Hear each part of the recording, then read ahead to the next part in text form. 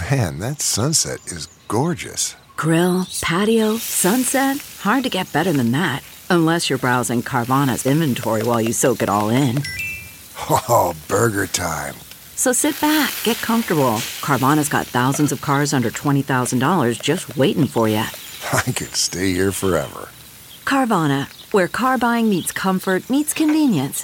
Download the app or visit Carvana.com today. Good morning, I'm Margie Ellisor at Fox 2 with your St. Louis news, driven by Bomarito Automotive Group. St. Louis County Executive Sam Page says the stay-at-home order will likely be extended into May. Page says that the county ordered millions of dollars in tests, and reopening businesses will depend on the ability to test people. Meanwhile, 3 members of the county council are calling on Page to reopen a few of the largest parks for resident use. A murder suspect back behind bars this morning after escaping the Macoupin County Jail. Officers discovered he was missing around 11 yesterday morning. He apparently escaped from the jail's day room after finding a broken lock on a water closet, forcing his way into the ductwork and entering an office where he escaped through a window. He was captured around 10 last night, about 15 miles from the jail.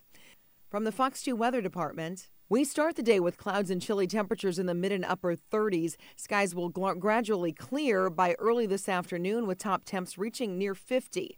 A weak weather system will dribble a few spot showers our way tonight with low temps in the upper 30s. Tomorrow looks pretty nice with partly cloudy skies and temps in the 50s. Our next chance for rain remains on track for Thursday night into Friday.